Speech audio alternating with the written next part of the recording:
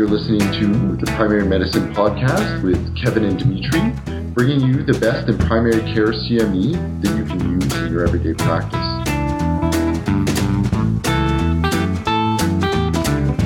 Hello, my name's Kevin Milo, and I'm doing introductions on Primary Medicine Podcast because I've got a super exciting announcement, and I'm more excited than usual about podcasting this week. And so let me go through the brief introduction.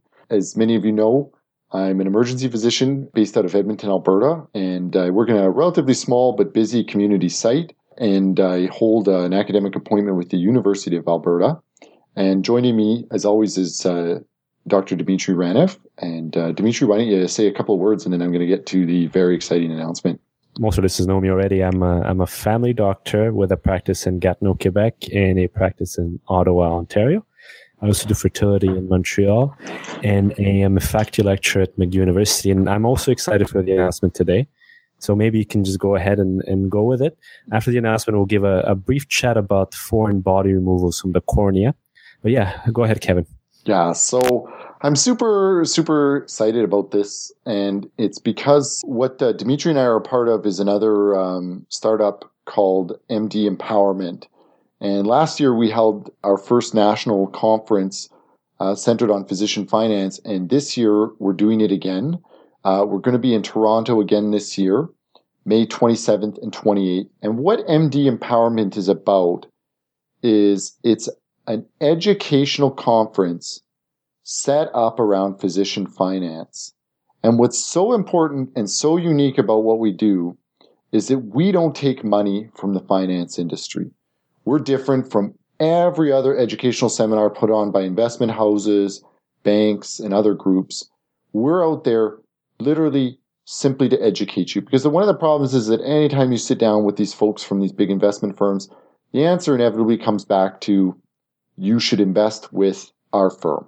So doctors aren't getting bias-free information. And so we thought we would create something out there that is unique, that is unbiased. We have no financial disclosures. We don't take any money from the finance industry.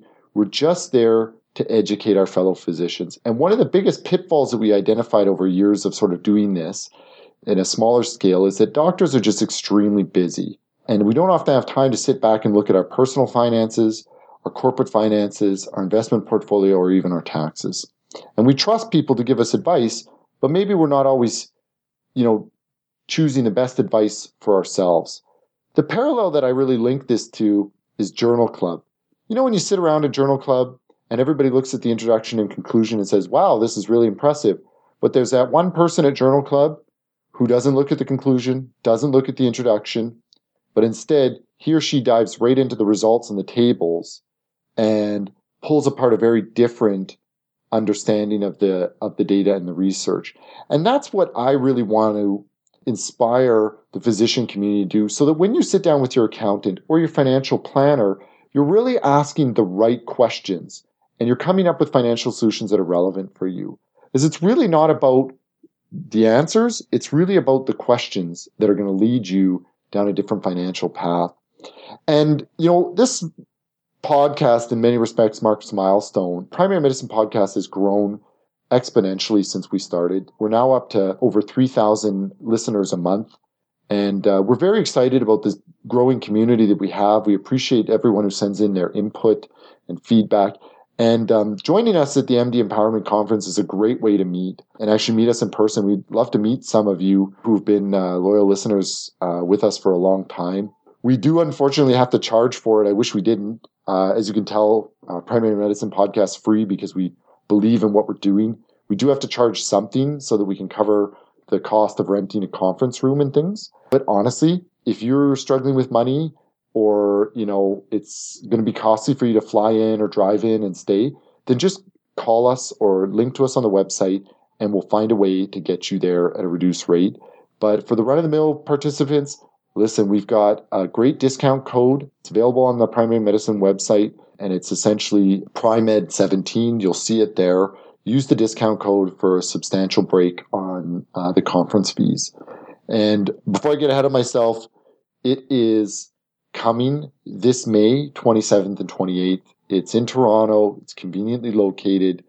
It'd be great to have some of you out. And whether you're Canadian trained, American trained, or overseas, I guarantee you're going to find the material to be highly, highly relevant. A lot of people have described it as some life-changing education around their finances, because I don't know how it is in a lot of American schools or overseas, but certainly in Canada, we just don't get enough training on the business side of physician finance.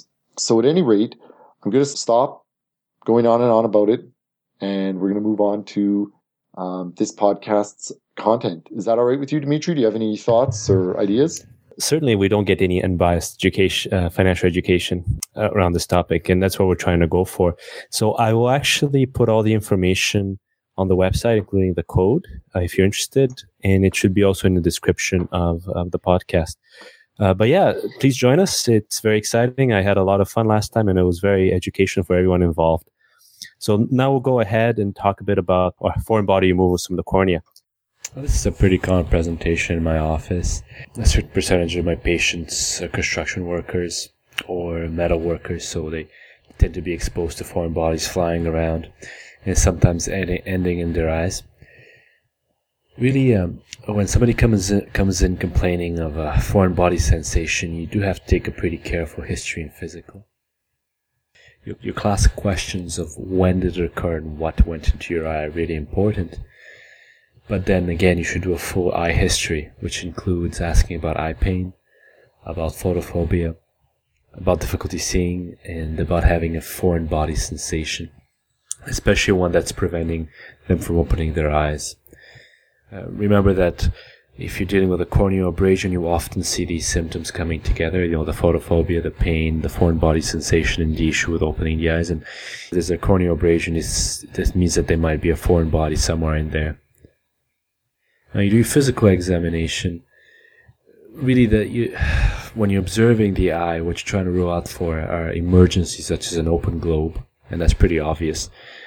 A hyphema, which is blood in the anterior chamber, which again is pretty obvious, or a hypopyon, which is pus in the anterior chamber, again pretty obvious.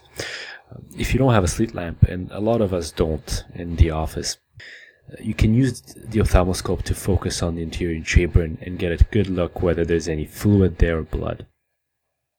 Of course, your exam should include looking at visual acuity. It's always something you should do when somebody comes in with an eye complaint. You should determine visual fields, and that's easy to do in the office. It doesn't have to be something complex, but you can just use the finger test. You should look at the pupils, whether they're reactive or not, and you can consider eye movements. So once you've done all those things, a history and a physical, then you should put in the fluorescein and do further exams, right?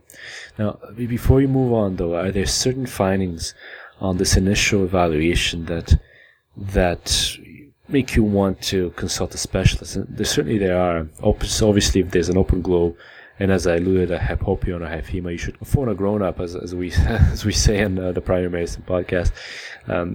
Call the ophthalmologist on call and ask them to see the patient, or at least call the emerge doc on call to see the patient.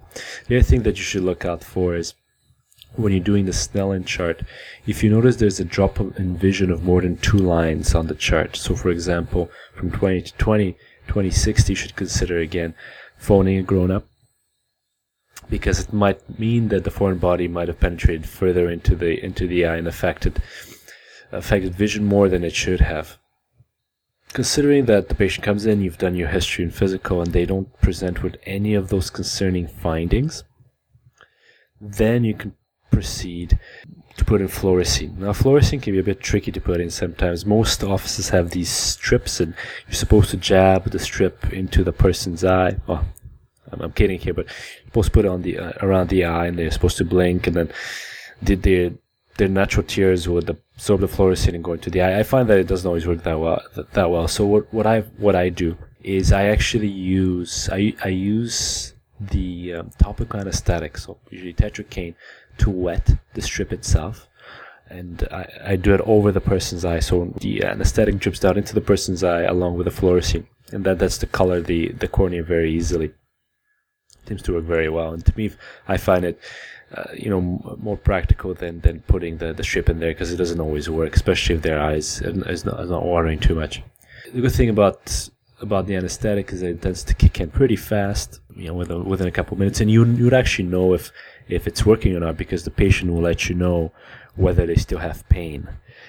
Now, if the pain's gone, most likely the anesthetic has worked, and then you can proceed to do the actual examination. You turn on the lights and use the blue light on your ophthalmoscope to visualize for any defects. They're very obvious. You see a small yellowish green change in the cornea, and that's where you would assume the foreign body will be. If you can, at that point, you can use your ophthalmoscope again to focus on where the foreign body is. You're focusing on the cornea, not the anterior chamber this time, but on the cornea, and you can often visualize it. So if you can visualize the foreign body, there's a couple of things that you can do in the office without a slit lamp to try and remove it. So number one, you can try flushing it with normal saline. In my office I have these little normal saline packs that you can, and you can squeeze on them, and you can flush over the eye. Sometimes that's enough. Just a bit of water pressure is enough to push the object off the cornea, and then you get the patient to blink, and eventually it comes out. Now, if that's not working, the other option, and it's something that I've done a couple of times, and it seems to work pretty well, is to use a Q-tip. So you irrigate a Q-tip with normal saline, and then again, by focusing with the ophthalmoscope on the actual foreign body, you can very gently push on it and try to scrape it off. And sometimes that's good enough to mobilize it, and sometimes it's good enough to actually remove it, to get it stuck on the Q-tip. One time, we tried to do that on a patient, and we weren't able to get it on the Q-tip, so we had sent the patient to de-emerge. By the time he got de-emerged, though, we had mobilized the foreign body enough with the Q-tip that it naturally fell off of his eye, because he was blinking, obviously, at that point in time. Trying the Q-tip gently, of course, is a good way to dislodge. Now, if you're not able to remove the foreign body, you do have the option of waiting maybe 12 hours or 24 hours. It's a bit anecdotal, but there seems to be some evidence that giving it some time, it may make the foreign body more easy to dislodge. So the patient, make the patient come back in next day, if they're not in horrible pain, that is, and then try again. Granted, that's more useful in remote areas where maybe the emerge is not as accessible, but it's certainly an option, especially if they're comfortable with that. And if none of those options work, phone a grown-up, don't be aggressive. Be very careful if the foreign body is over the central visual field. In fact, if it's right over the central visual field, I wouldn't even try the needle unless you really know what you're doing. Sometimes you won't be able to get it off. So sometimes the office can be hard, and you got to send them to the emerge where there's a slit lamp, or to a specialist. Now, if you do manage to remove the foreign body, there is some post-procedural care you should consider. Really, what you're doing here is you're treating the most likely, the likely corneal abrasion. It's most likely they have corneal abrasion if they have a foreign body, so that's what you'll be treating there. So, standard practice is to give some sort of topical antibiotic, even though evidence that it prevents infection is not very clear, but it's still standard of care. I tend to prefer giving the ointment over the drops, because theoretically they lubricate better, and they tend to protect the eye in a large form of epithelium by really providing a barrier, whether the drops get absorbed immediately and have less of a barrier effect. So if you want to go with the ointment, you can use erythromycin QID anywhere from 3 to 5 days.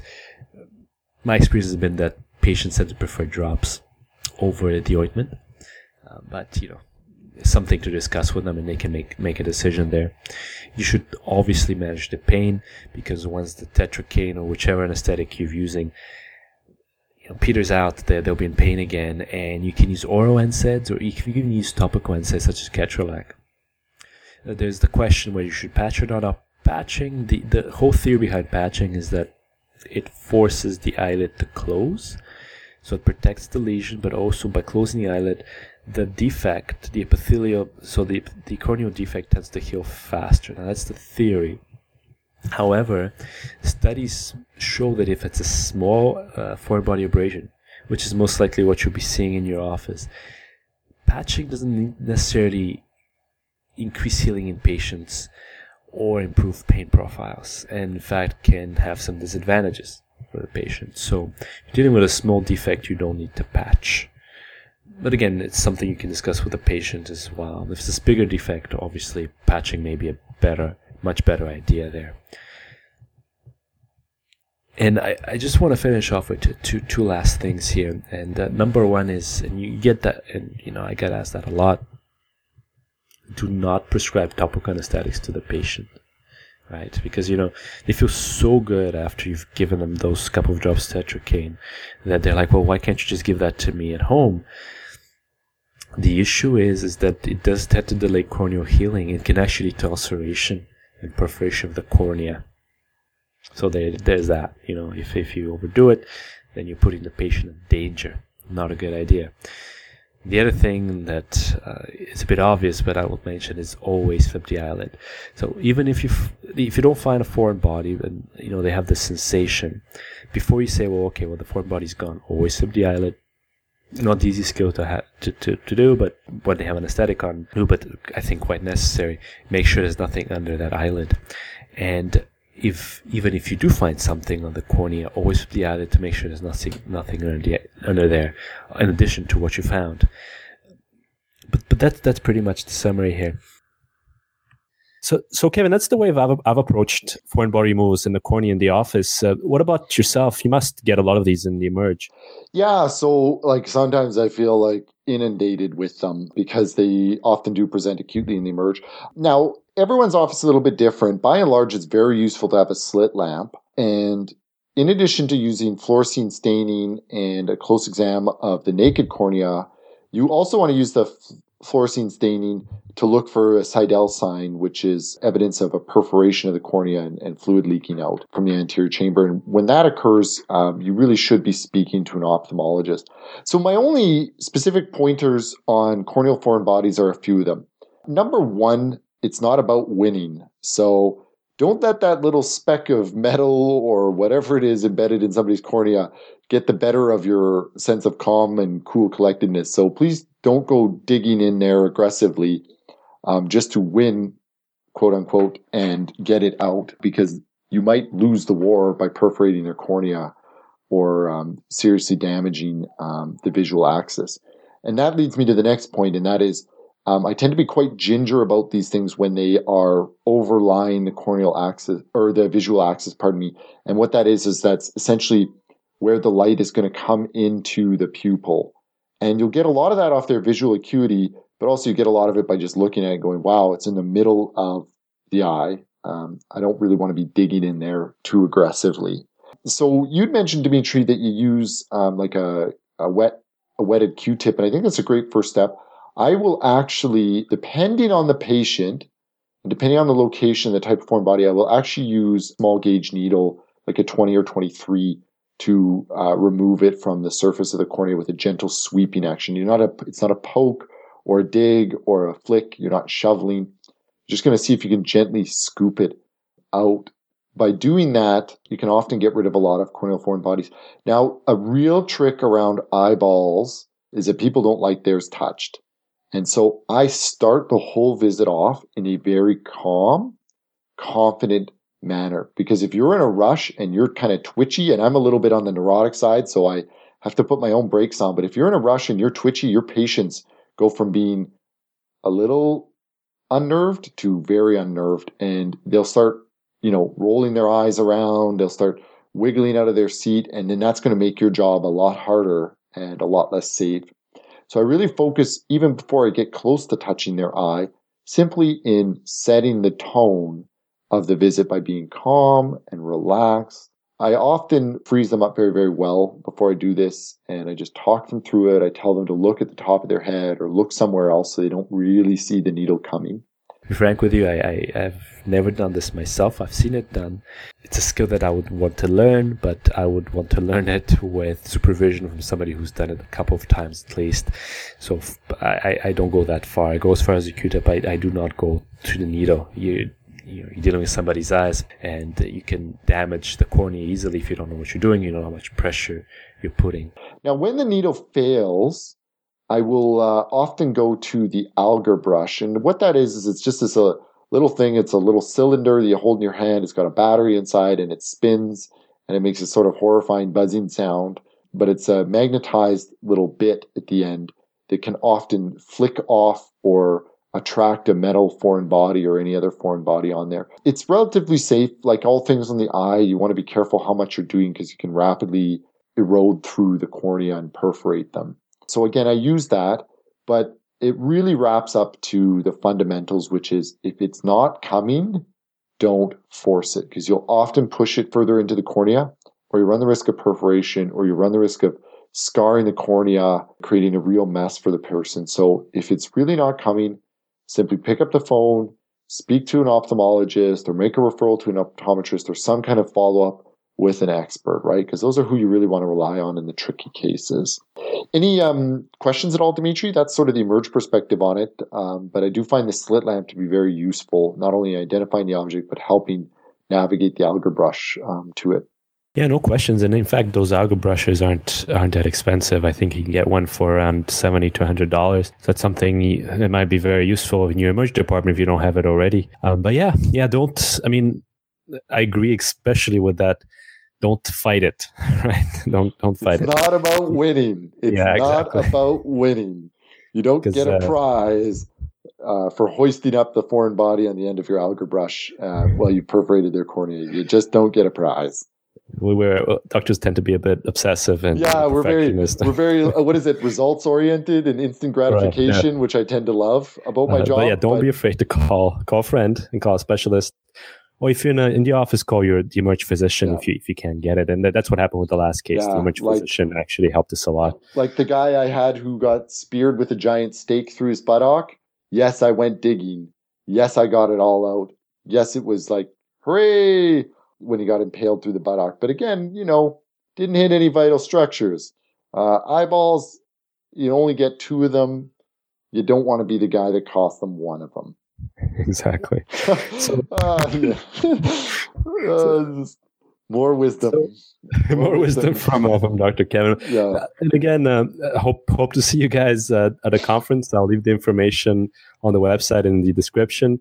Thank you for joining us, Kevin, and till next time. Yeah, honestly, like I said, it would be great to have some of our primary medicine podcast listeners come out and join us. Not only, is it going to be very, very educational, I can guarantee it. I'll refund all your money if it wasn't educational. But it'll be a lot of fun. There'll be a little bit of a social event on the Saturday night as well.